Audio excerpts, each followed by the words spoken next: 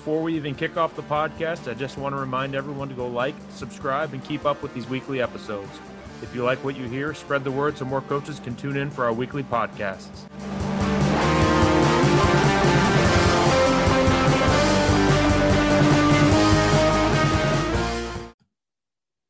Hi, I'm Coach Tony Schiffman, and welcome to the Hog Football Podcast, where we talk all things football and all things offensive line.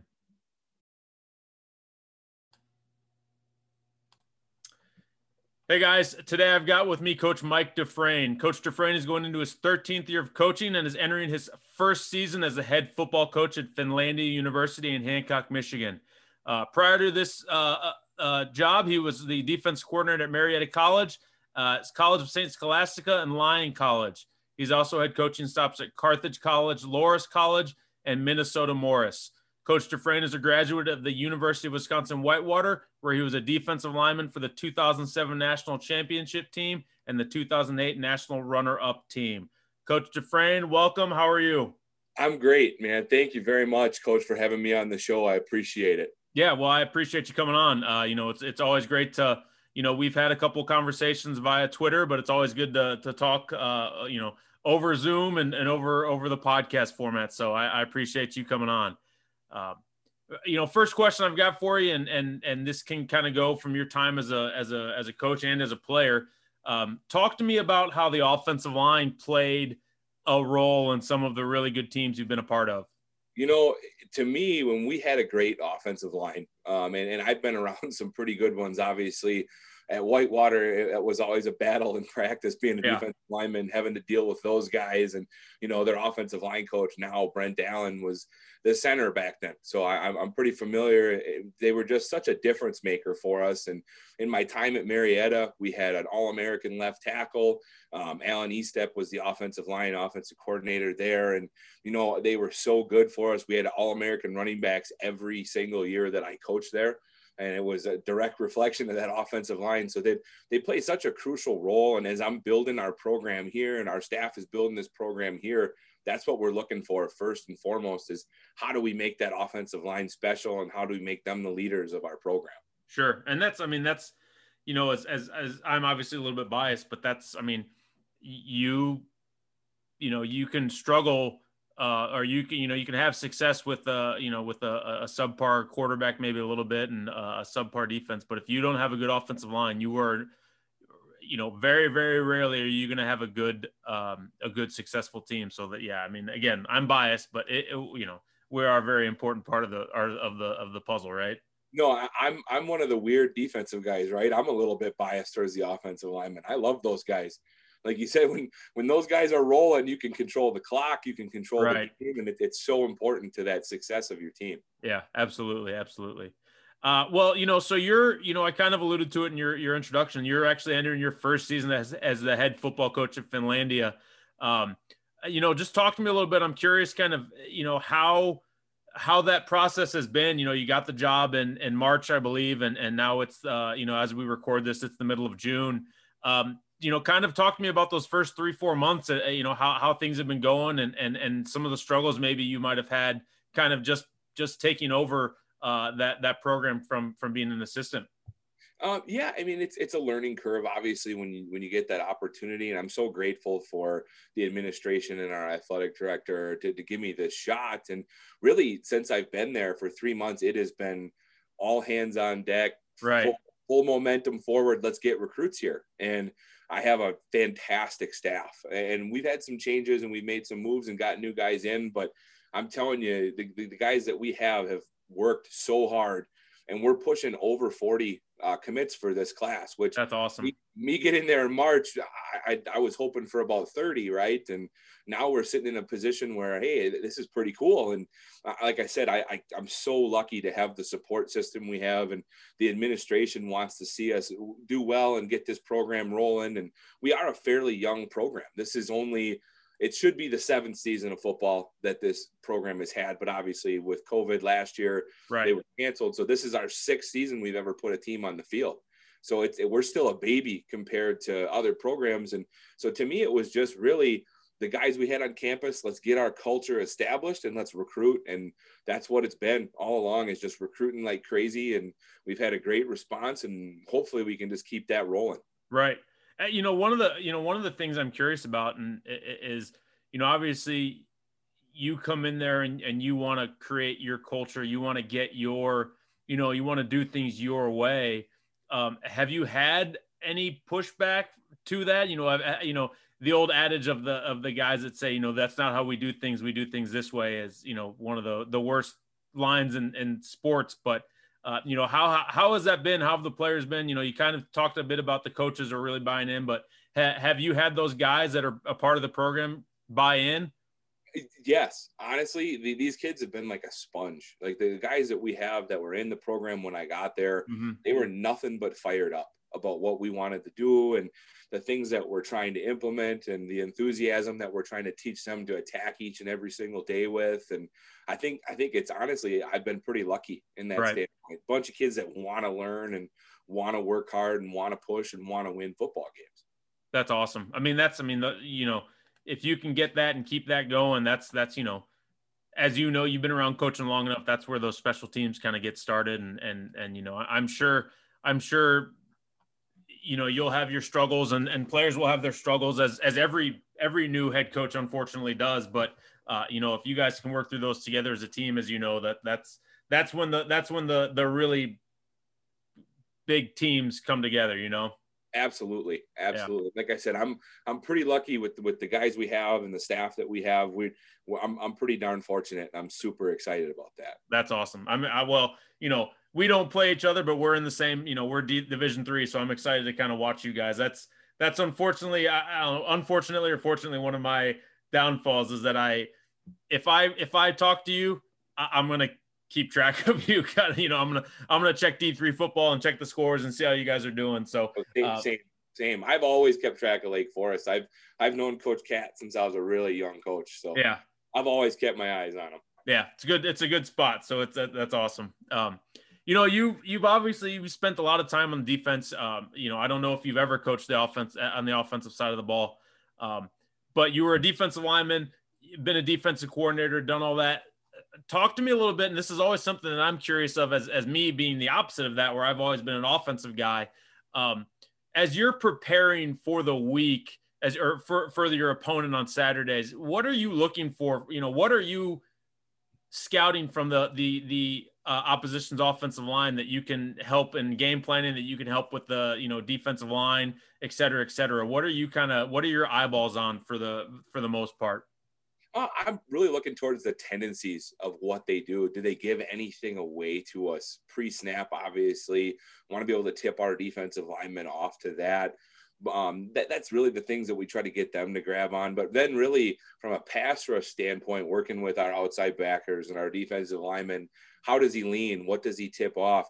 Is he aggressive? Does he try to attack a little bit too hard? Because we're looking to redirect what the offensive lineman gives us. Sure. So if he's a passive guy, he's setting back, he's sitting on his heels, we're going to be way more aggressive. We're going to reach for that push-pull, that long arm. Let's get him on his heels and let's keep him on his heels. Versus if we have a guy who's super aggressive and coming at us, well, we're going to redirect that aggression. We're going to take all of our hand combat type of things. And I've worked with Blaze Winter quite a bit on those type of things. And I'm kind of a disciple of what he teaches from a defensive line pass rush standpoint. But it's that redirecting. If he's going to be aggressive, let's redirect that aggression, versus if he's going to be passive, let's bring the party to him. Let's be more aggressive at it. Right. And then, obviously as you guys kind of do that translates to what you're doing in the week, obviously. Oh yeah. And it's really, you got to look at what they're doing, right? If they're a run team, we're going to be a heck of a lot more block reads, feeling what we're doing. How do we fill our gaps? How do we eat up our space? How are they climbing to the next level? Are they hanging on a little bit too long when they're punching and trying to climb in a zone scheme?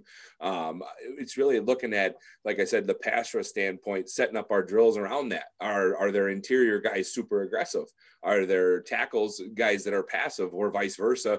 And then you're working those guys. Who's on those guys in those pass rush situations? And how do we develop our drills to absolutely set us up for success from that standpoint? Right. Yeah. It's funny that, you guys are you guys are doing that from that side of things, when, as you know, as the offensive line, we're looking at almost the exact same things from the defensive line. You know, we're looking at see, you know, what tendencies you guys have. Are they over aggressive? How do they play in their stance? Where their eyes go at the snap of the ball? So it's kind of, you know, it's kind of funny that it's almost, you know, it can be almost the exact same thing, just flipped which side of the ball. Yeah, and it's that chess match too, right? Like, what kind of pressures are we bringing?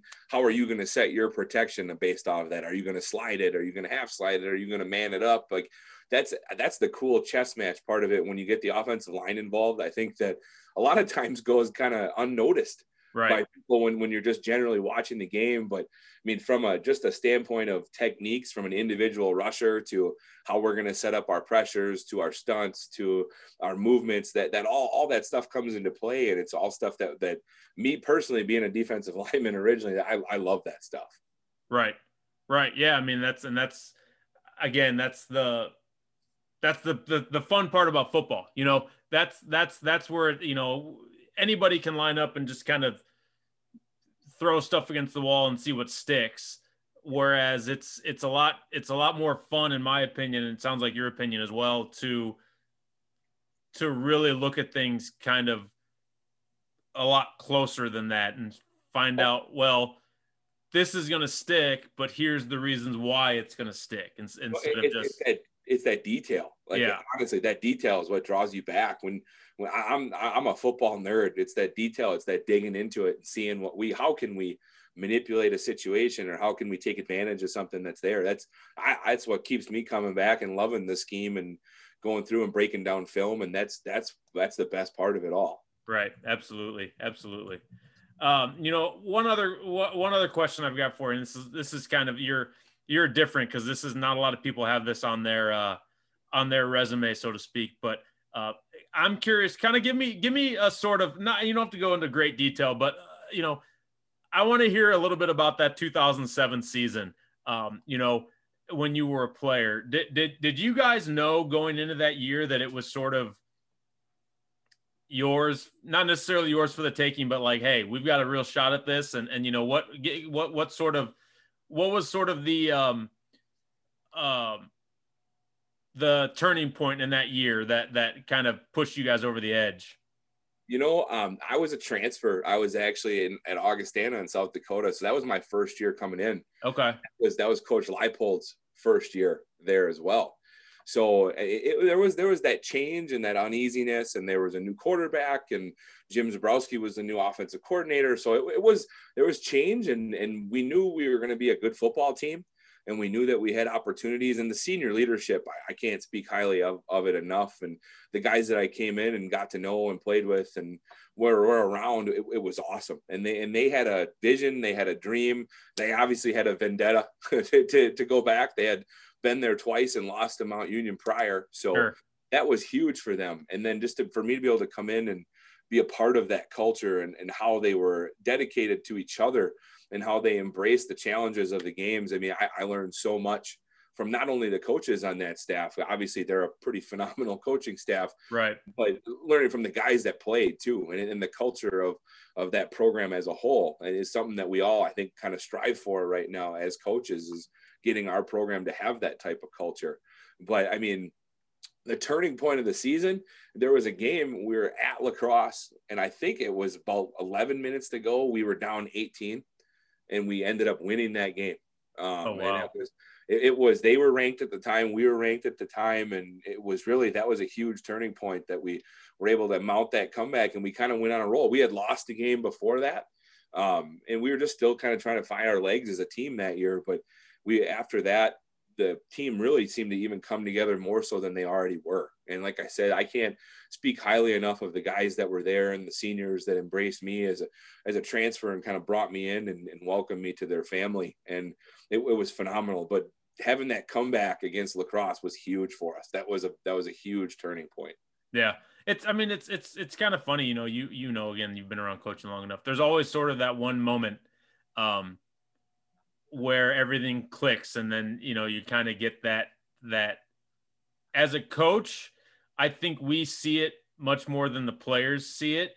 and we realize it a little bit sooner than they do. And we can kind of, I know for my own experience, kind of being able to look at some other coaches on the sideline and be like, oh crap, they got it, it's there, they're seeing it. They're just not understanding what it is. But it seems like every really great team has that moment. And then it's, then you get to have those memories and have those conversations about it and get asked about it on random podcasts later on in your career. So yeah, it's funny because I can think of moments from coaching where it's like, yeah, I knew in the moment it was happening. Yeah, and you're exactly right. But as a player, we were just like, oh, hey, good game, we won, we came back, that's awesome, we were fired up. But until about now, years down the road, now you really think about it, and you're like, man, that was a cool moment. That was what kind of turned us into what we ended up becoming.